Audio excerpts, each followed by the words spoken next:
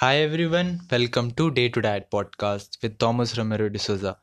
And in this episode, I'll be talking about GI, which is glycemic index. Day to diet ray.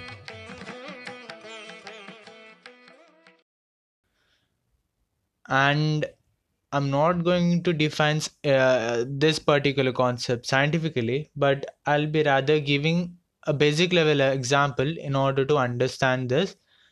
And I'll be stating some fruits, vegetables, and food, basically food which are have low, high, and medium level of GI. So first, starting with GI. What is GI? Glycemic index. So consider that you ate a chocolate, so which is simple carbohydrate, and it contains a lot of sugar. So what it does is that it spikes your sugar level up and spikes it down quickly. At that point, your metabolism actually is quite fast.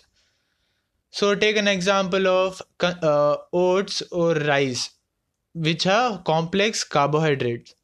So if you eat rice or oats, your GI won't spike a lot. So rather your blood sugar level would go up slowly and it would come down in a steady manner. So this is basically what is GI. If your blood level spikes up really quickly and comes down with the same speed, then those foods are kind of bad. So if your GI like goes up really slow and comes down really slow, which is mostly related to slow metabolism, those foods are good. There are actually three groups, where the first one is low glycemic index, medium, and a high glycemic index. So the low glycemic index is lower than 55. So which is basically oats, chapati, green vegetables, fruits, even banana, mango, all kind of this. And the medium is the range of 55 to 70, which are kind of sweet potato, beans, fruits, honey, orange juice, white roti, brown rice, pineapple, pumpkin, all of that. So moving to the high GI value. So in the high GI value, we have trans fats.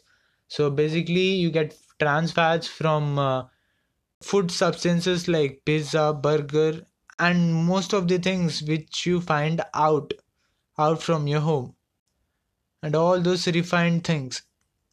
So even milk rice and rice crackers have high glycemic index.